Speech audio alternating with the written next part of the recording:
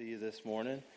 There's a bunch more of you here than you were a few minutes ago, so glad you're here. If you have your Bible and you want to go ahead and open to the book of 1 Peter chapter 3, 1 Peter chapter 3.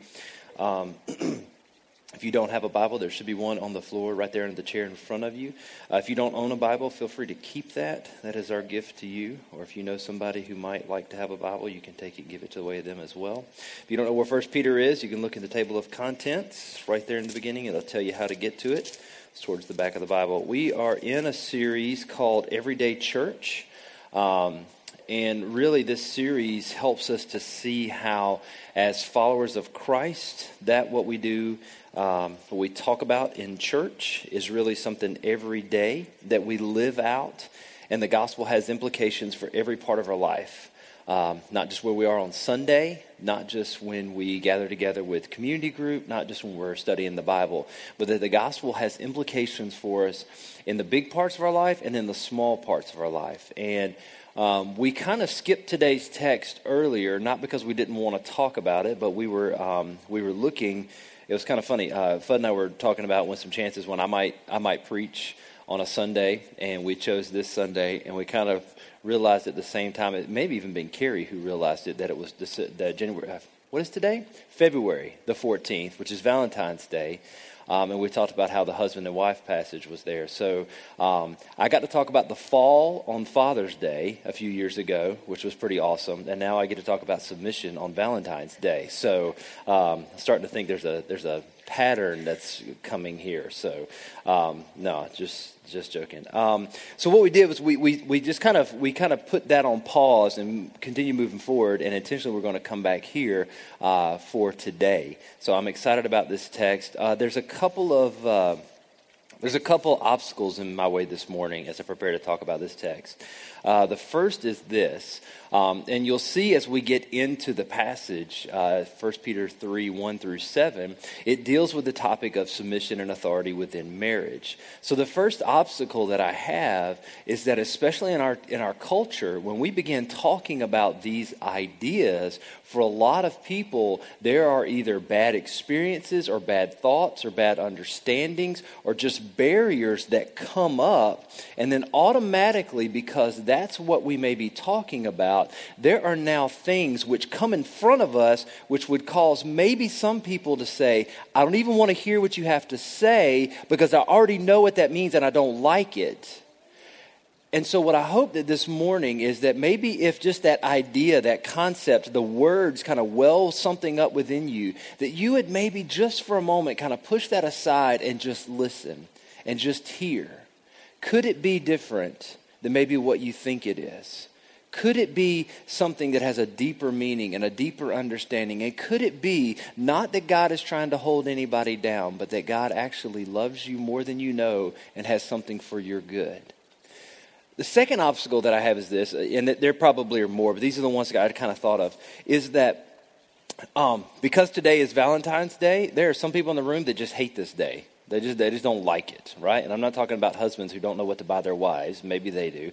But I'm talking about there are people who aren't married or who want to be married or don't care anything about marriage. And they're like, I don't care. I don't have a significant other. Or they feel bad because they do. And so they don't like that. But then there's also some people in this room who aren't married and who say, when I come to a text in the Bible that talks about husbands and wives, well, I'm not married right now. I don't know if I'll ever be married. I don't know if I want to be married. So this is one part of the Bible that really doesn't apply to me. And so the obstacle then to overcome is that some people will just say, I'm just going to go ahead and tune out and I'll pick back up next week. What I want to encourage you for is God's word is good and profitable for all of us in every section. So when we're talking about wives, single women, there are things in there for you, and husbands and single men, there are things in there for you. And the opposite is also true. When we're talking about men, no matter what your marital state, there's words in there for you of encouragement and of rebuke and of teaching and lifting up. So what I want to ask you this morning is no matter where you are, no matter what we're in the text, let God speak to you in the midst of that. Because I believe that if we come to the text with an open heart, with a true desire to say, God, I love you more than anything else, and I want to know what you have. I want to be here. I want to receive from you something that will be nourishing to my soul, that I think God is faithful and will give that to us. So that's our goal. That's what we want to go for tonight. I think that this passage, as well as others that talk about marriage, have one big idea that I think that as I was studying this, it kind of comes out to me. And I want to give this to you before we even get into the text. We best love our spouses by honoring them the way that God commands. We best love our spouses by honoring them the way that God commands. Let's think about this for a second. God commands us to be physically, emotionally, and spiritually faithful to our spouses. And when we honor them the way that God commands us to do this, we show them, you're important to me. You alone are worthy of this. You alone are the receiver of this. You are mine and no one else. And when we give that to our spouse understands that we are valued by them and we are loved deeply. God commands us to give ourselves to our spouses physically and emotionally. And when we do this, it displays true love for them. God commands us to hold their needs before ours, to put them other one first. And when we do this, it displays true love for them. And so when we see this, we also have to believe that what God has put for us in this text, in the ways that husbands should honor their wives and wives should honor their husbands, are a way that we can demonstrate true and genuine and heartfelt love. And there's reasons for this. I think one of the things that it does is it keeps love of God first and primary. In our culture, love for each other is what is celebrated as first and primary. The love that I have for my wife, that's what's most important. But we need to flip that on its head, and we need to understand that the root and basis of my love for my spouse is rooted in my love for God, and more importantly, his love for me in the gospel. And so if I love God genuinely and deeply, it will cause me to love my spouse the right way, the good way, which is really the second thing. God's design is always what's best. However God has designed things to work, however God commands us to live, however God directs us, is always the best way, is always the most satisfying way, is always the most loving way. So if I love God primarily, then I know that these commands that he has for me as a husband, commands he has for you as a husband, commands he has for you as a wife, all of these commands I see, they are for my good and they're for the good of my spouse. Because I love God and I know that he has our best interest in heart and he wants what's best for us. And also, this is the way that we allow our marriages to really show forth the gospel. We know from Ephesians chapter 5, we've talked about it many times. Ephesians chapter 5, the Bible tells us that the marriage relationship was designed to reflect the gospel. It wasn't like God looked at marriage and thought, man, that is a really cool thing I did there. Maybe I'll make the gospel look like that. God's intent in marriage from the beginning was that it would display the truth of the gospel. And so when we love God primarily and we believe that his ways are best, and so then we seek to honor our spouse the way that God says we should do it, what we do is we communicate to them a deep sense of love that is so much more than what the world would have to say. And it allows us to be those who image forth the gospel, as it were. So this morning, as we talk about this and as we dig into this text, I hope that what you will see is that we have a wonderful privilege of loving others because God loves us. And he's given us a blueprint of how we can do that. So let's read our text and see what God has to say. 1 Peter chapter 3 will be in verses 1 through 7. 1 Peter 3, 1 through 7.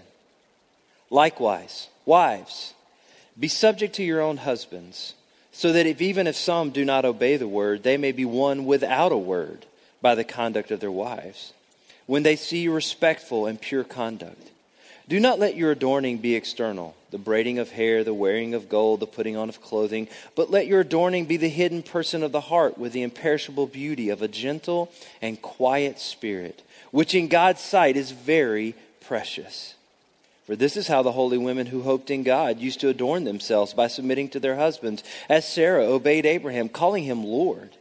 And you are her children if you do good and do not fear anything that is frightening. Likewise, husbands, live with your wives in an understanding way, showing honor to the woman as the weaker vessel, since they are heirs with you of the grace of life, so that your prayers may not be hindered.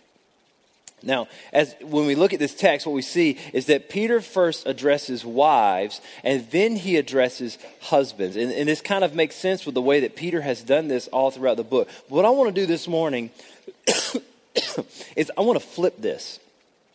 I want to address husbands first, and I want to address wives second. Excuse me. Peter, culturally, we look at and we see that in their culture, they would always have addressed the one under authority first and then address the one in authority. But culturally for us, we tend to do it the opposite. We tend to go first to the one who's in authority and then to the one who's under authority. So this morning, we're gonna go that pattern. And I think it'll be beneficial for us. So I want to encourage you, no matter where you are, don't tune out. Here's our first point. We're going to go in verse 7. Husbands show honor to their wives by intentionally pursuing a knowledge of both them and the gospel. Husbands show honor to their wives by intentionally pursuing a knowledge of both them and the gospel. Paul begins verse 7 with the word likewise. It's the same thing we see in verse 1. So he says, likewise, husbands, live with your wives in an understanding way. Now this likewise really connects us back to chapter 2, verse 21.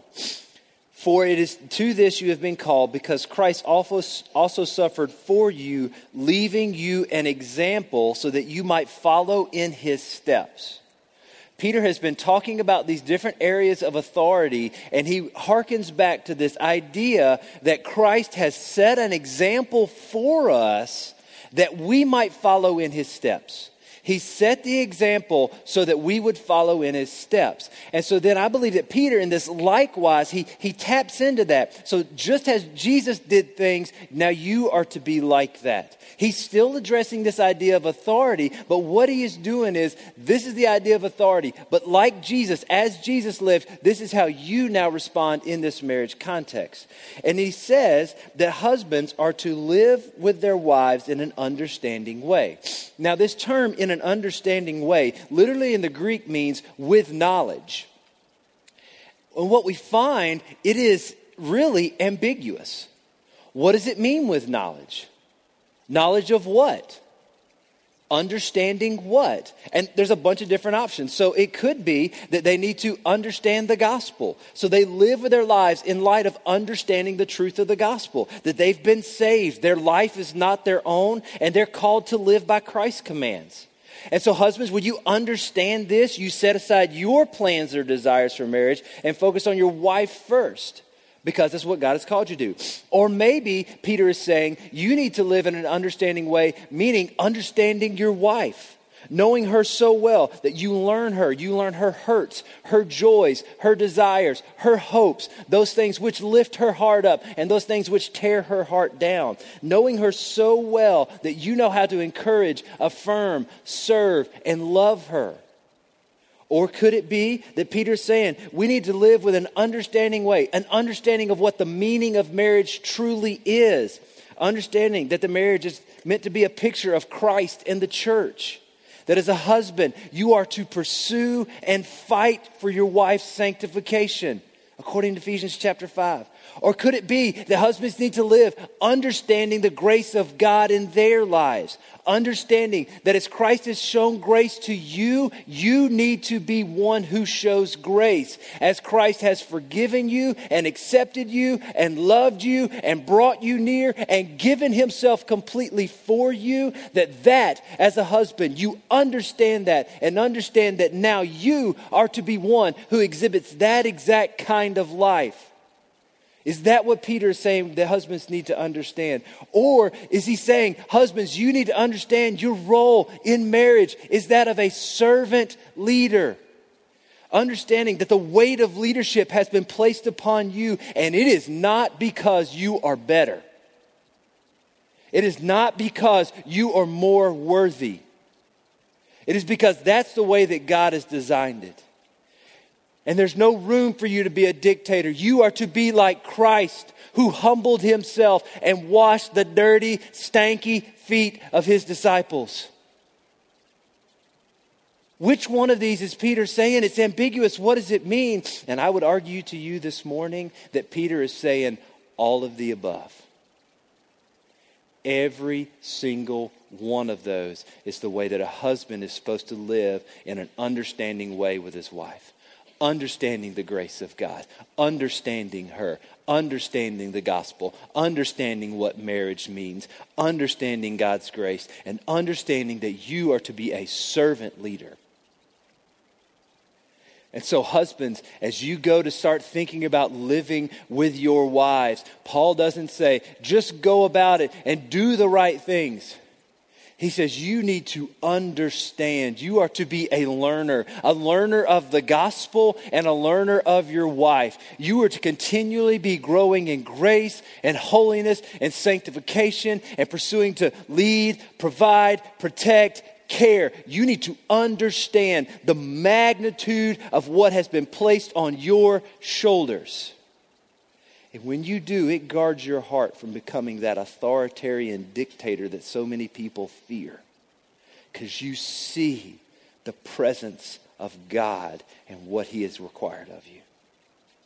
So we do this. And what we find happens then, Peter says, I'm probably going to say Paul 30 times because I'm so used to preaching from Paul, but I'm preaching from Peter.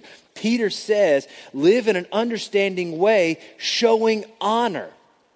See, the result of this is as we live in an understanding way, it causes us not to say, I'm in charge, I'm going to do this. When we understand this, it moves us to show honor to our wives.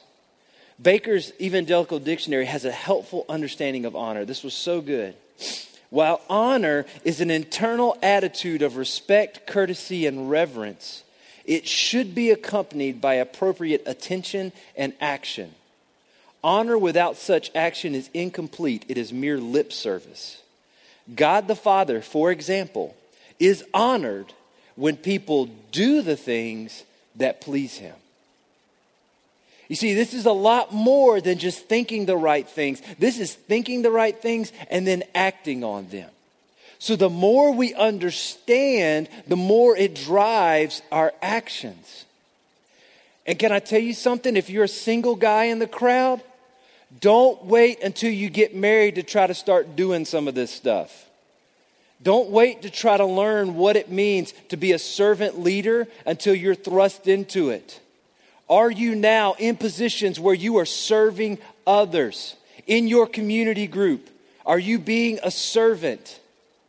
In your family, are you serving others? Are you looking for opportunities to behind the scenes, to do things, to lift other people up, not so that you will be seen, but because that's what God has allowed you to do? Are you cultivating within your heart already desires now that you will care for people, that you will love people, that you will step up when no one else will step up, that you will sacrifice your own wants and desires for the good of others? You see, God gives us opportunities to begin cultivating these things so that when you're thrust into marriage, then you already understand this is what I need to do more and more and more. Later in verse 7, moving on, Peter says that he refers to wives as a weaker vessel. Now, this is one of those things which could come across to some people as an insult. I'm not weaker. I'm strong. Why are you calling me weaker? Peter's hating on women. That's not what he's doing. And one of the things I realized, I was thinking about this, is weak doesn't denote valueless. Something priceless is cared for greatly because it is weaker. Okay? So imagine for a moment, I was standing up here and I had two things. I had a plastic Easter egg and a Fabergé egg. Now, a Fabergé egg, if you don't know what that is a very delicate, jewel-encrusted creation that is worth thousands and thousands and thousands of dollars.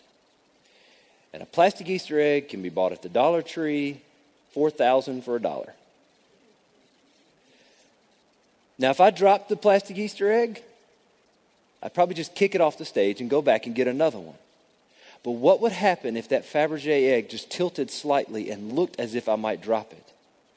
I would come under it and I would gather around it with both hands and I would do everything I could to keep it from falling to this stage because it might crack or it might break. You see, it may be weaker, but it is so precious, I will take care of it. And I don't care about the thing that may be stronger that I'm not worried about breaking. You see, even Peter, as he's doing this, he is not demeaning women. Oh, they're weaker, so you got to watch out for them. But weaker devotes sometimes value and preciousness here.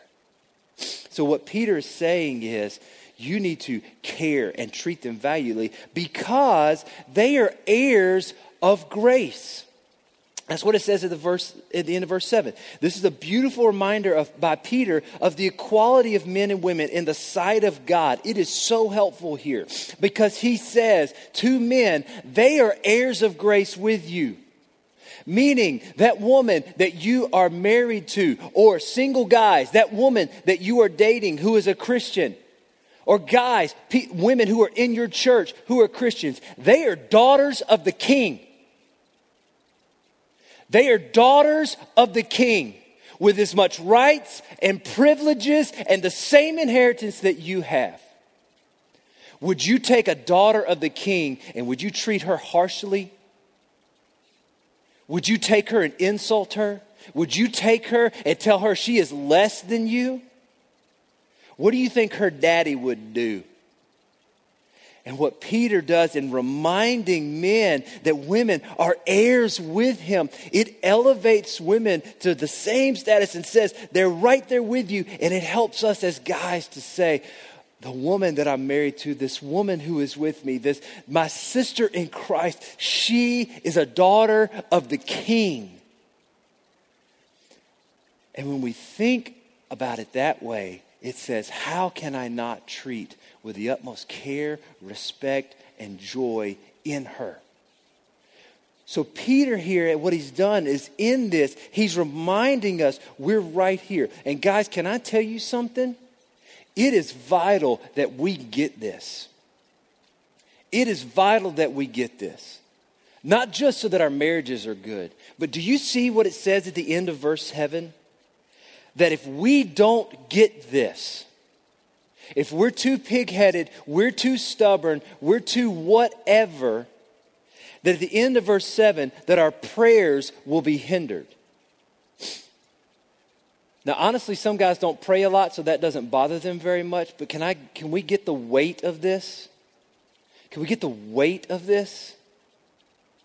A hindered prayer means there's some kind of barrier in our relationship with God. Not that we're not saved, not that we've lost our salvation, but that means our open communication with God is hindered.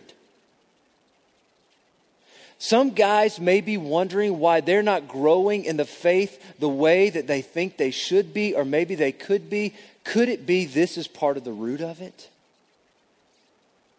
Could it be that our sanctification is hindered because we have the wrong understanding and we're not ready to love and serve and care for our wives the way that it could be? Could it be, single guys, that you're not stepping out and being the leader that God has called you to be, or living the way that God has called you to be, because you are not treating the women around you with the right kind of thinking and respect? I know this passage is talking about husbands and wives, but don't you understand that this has ramifications for every aspect of our life? Men, God has called us to lead, to provide, and protect. And when we're not willing to do things God's way, God wants to look at us and say, how will I ever bless what you're doing in your home, at Remedy Church, in your community group, or even the things that you touch in the community? Why would I bless that when you're not willing to listen to the way that I have laid this out? Guys, I plead with you as I'm pleading with myself. Let us be men who have such a deep love and understanding for Jesus and the gospel that we cannot help say, how can I love my wife best? Because that's what God wants for me. I don't want there to be a hindrance between me and God. I want to be the man that God calls me to be. I want to be an example, not so that people will be proud of me, but so that I might show forth the gospel and show what it means to be a godly man. God, would you show me where I might be doing this wrong, and may I do it right for the glory of Jesus? This is why I felt, like I said earlier, husbands show honor to their wives by intentionally pursuing a knowledge of both them and the gospel. As a husband, the deeper you know the gospel, the more you understand the big picture, and the more you understand, the more you will want in every minute detail your relationship to show forth the gospel. And the more you know your wife, the more you love her, the more you will seek to care, serve, and lead her. She is a co-heir loved by the King. Let us be men. Whether you're married, about to be married, or single, let us be men who love the way that God says love, who lead the way that God says lead, who care the way that God says care, who serve the way that God says serve, because the gospel is preeminent in our hearts and in our lives. So now that we've talked about men, let us talk about what Peter says for women, wives. Here's what I would say. Wives honor their husbands by cultivating a spirit of joyful respect and inner beauty. Wives honor their husbands by cultivating a spirit of joyful respect and inner beauty. Because this part of the passage starts out with the words be subject, the danger is this can grab all of our attention. It can be the only thing that we want to talk about. It is important for us to realize that in verse 1, it does say likewise. So again, we are called back, I believe, to 2:21, that Christ has left us an example so that we might follow in his steps. The passage here is so much more, so much deeper and so much more wonderful than merely wives be subject to your husbands. Look at some of the words it uses. Verse 2, respectful and pure conduct. Verse 4, a quiet and gentle spirit. Verse 6, good conduct and lack of fear. The image of beauty that Peter uses here helps capture it all. And so I want to kind of unpack that a little bit before we get into it. I love date night, okay? My wife and I don't have them all the time. I wish we had like a weekly date night. We don't, but I love date night. And one of my favorite parts of date night is what I like to think of as the big reveal, okay? And here's what I mean by that. I typically get ready before Carrie does, and then I try to help make sure that the kids are ready to eat and stuff's ready for the sitters and all that kind of stuff while she's getting ready. And so she's in there getting ready. I'm doing all of this, and then I hear our bedroom door open because she has gotten completely ready, and she steps out. And when she steps out, I'm like, yes, that is what I've been waiting for. Because when it comes to date night, Carrie takes time. She figures out what outfit she's going to wear, what jewelry she's going to wear, how she's going to fix her hair, what her perfume she's going to wear. She thinks of all of that, and she does that for me. She is saying, I am adorning myself for you. And can I tell you, that is precious in my sight. I see that. Guys, I think you probably agree with me. When your wife does that for you, you're like, yes, I love that. My wife did that for me. And what I want you to know is that little bitty part that we feel, that joy that we feel, which is good, which is huge. I think that helps us to start wrapping our minds around something here. When Peter says that this adorning of the hidden person of the heart with imperishable beauty and gentle quiet and spirit is in God's sight very precious.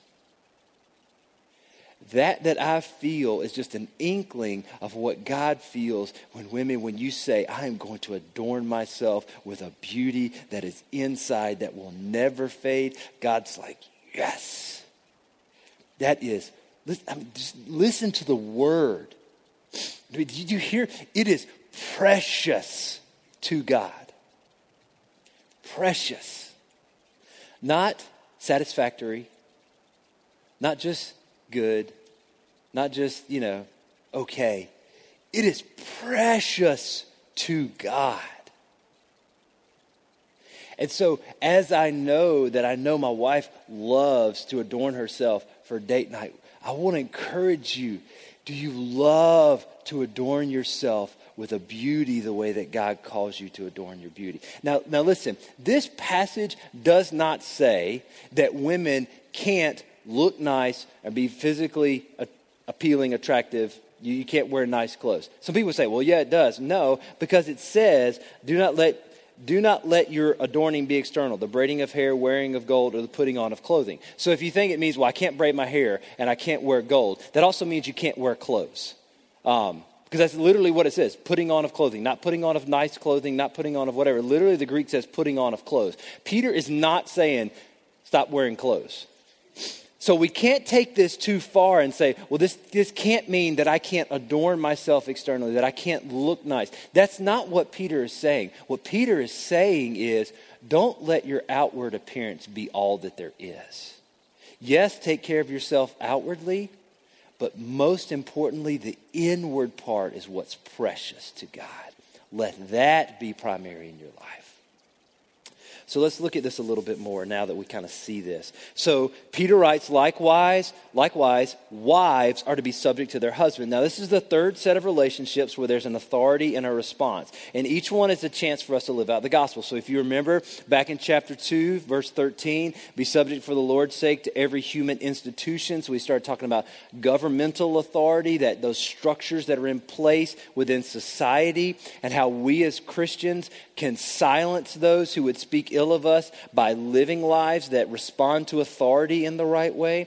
And then he talks about servants and masters. And so when servants respect and honor their masters, especially when the situation is difficult, it shows the worth of Christ over position and over things that are going on in our life. And now here we get to this third one where he says, wives, be subject to your husbands. Now, while the wording is very similar, one of the things that's unique is that this is the only one of the three where Peter directly addresses those who are in authority, right? So Peter doesn't make an address to the government. Peter doesn't make an address to masters, but Peter does make an address to husbands, and we've already looked at that.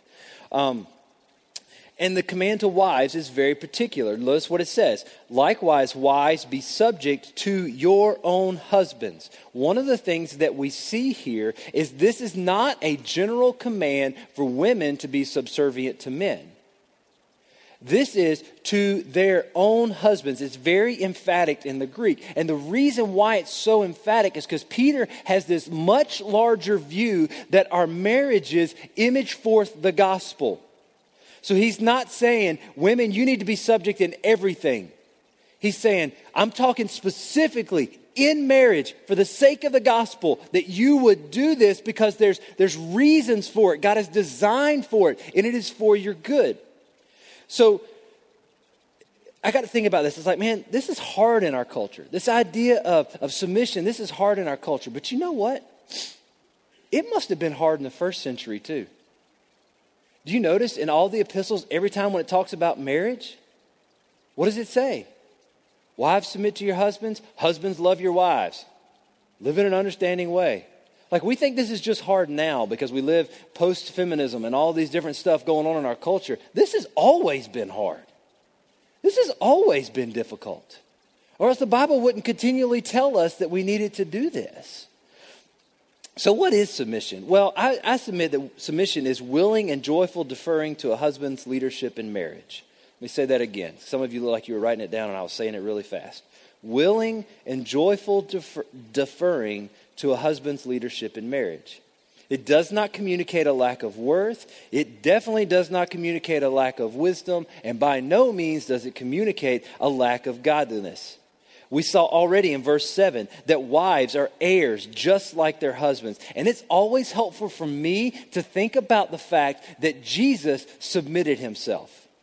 He submitted himself to his earthly parents, and he submitted himself to God the Father. Now, we know that he was not less than his parents. We know that he was actually greater than his earthly parents, yet he submitted himself to their leadership. We also know that Jesus is equal with the Father. He is not under the Father.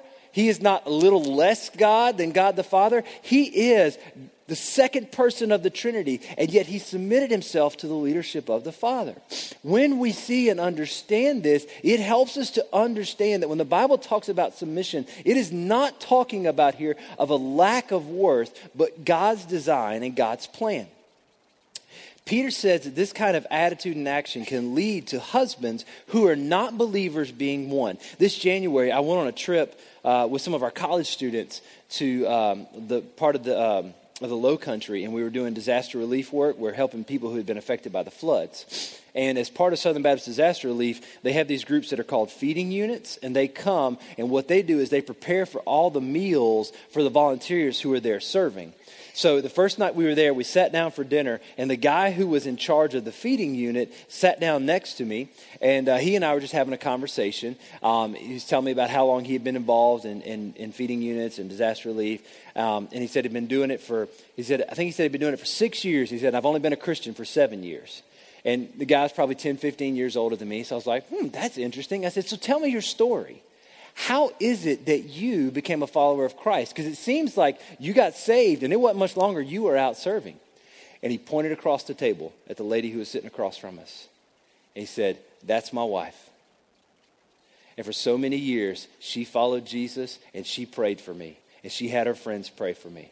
And I would go to church with her on Easter and Sunday. But when I got done with work, I went to the bar with my friends, did all stuff. And then one day, it just hit me like a ton of bricks. She is so much different than me.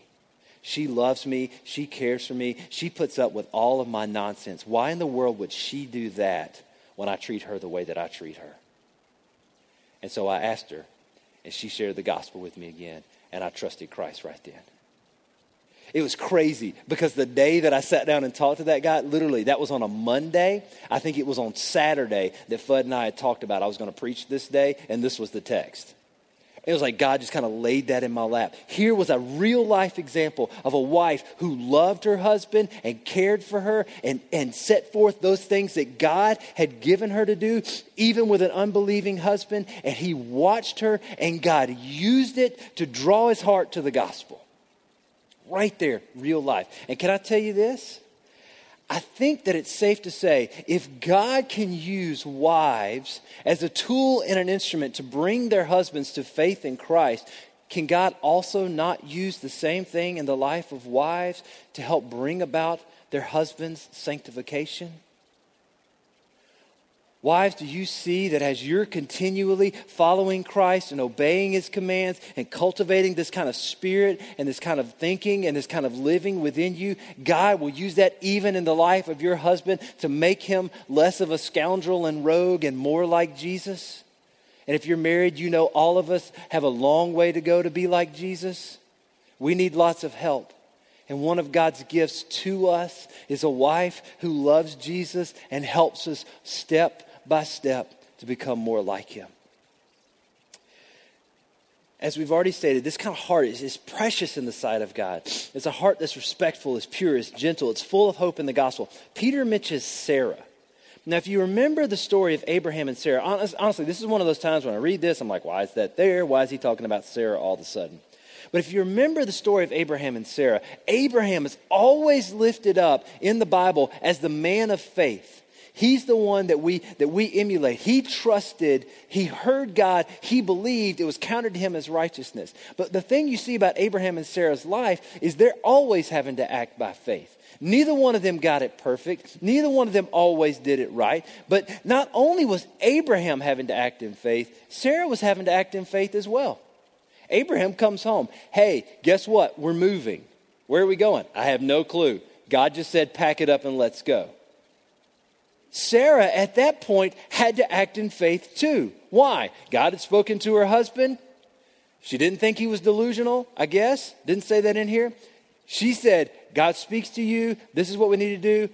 I'm going to go. And I am going to trust that God loves us and cares for us and that this is going to be best for our family. And so Sarah steps in faith. Did Sarah mess up? Yes. Was Sarah perfect? No. When God said, I'm going to come back in a year and have a baby, who was it that laughed? Sarah, right? She didn't get it perfect. But Peter can look at her and say, just as Abraham was a person of faith, Sarah too had to act in faith. And you are her daughters. You are those who are like her, who live by faith when you trust that what God has for you is best and good and is right and will fulfill all that he set out for you. So he says, yes, act in faith. Not just the faith of Abraham, but faith in God. Sarah is the example because she lived and trusted in the faith of God. So ladies, as God calls you to experience this and walk this way and fight against the tide in the culture and be the women that God has called you to be, he says, set your eyes on Sarah, who trusted and walked in faith, and be her daughters. Live in faith. So what do we do with this? I think that there's ways that this applies to all of us. We've kind of mentioned it, but what we're going to do today is going to do something a little bit different. Instead of me kind of laying out 4 different points of application, here's what I want to do. Right in the back of the room, it's got a black cloth over it right now, but we're going to pull that off in a second. On your way out today, there are 4 baskets or 4 buckets that are right back there in the back, and they've got 4 different sets of envelopes in it. One says married men, one says married women, one says single men, one says single women. Here's what I'd like for you to do. Whichever one of those categories you fit into, I would like for you to take one of those envelopes with you as you go to leave today. That's just for you. Now, if you're married, you're not this isn't like an exercise for the 2 of you to do together to pull these out and read to each other. This is for you. And the way that they're set up, there's some questions on there for you to reflect on what God has, and then some ways that you can put it into practice. Yes, if you are single, there are ways that you can even now start putting some of these into practice. Here's what we don't want to do. We don't want to hear this and say, wow, there were some things, maybe that was good, maybe we'll go forward, and say, but how do I do this? As a husband, how do I live with my wife in an understanding way? How do I communicate honor to her? Some of you guys are really, really good at that. You don't need any help at all. Like, you've heard this and your mind has already go to, you know what? There are this, and this that I need to do this week that I'm going to do for my wife. Some of you guys are there. Some of y'all are out there going, dang it, my wife heard this and now I'm not going to do it. And I want to help those of you who are right there with me thinking, how in the world are we going to do this? Wives, I want to help you say, hey, here's how we can put some of this into practice. Y'all are so good at this. We don't really have to help you, but just in case, here's a couple of ideas. I'm not going to say that they're the best. I'm not going to say that this is going to revolutionize your marriage, but here's what I will say.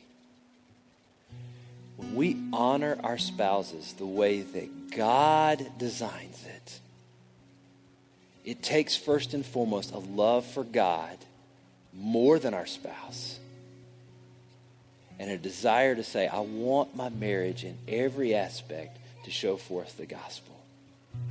And if you're single, there's just as much for you. There's just as much for you.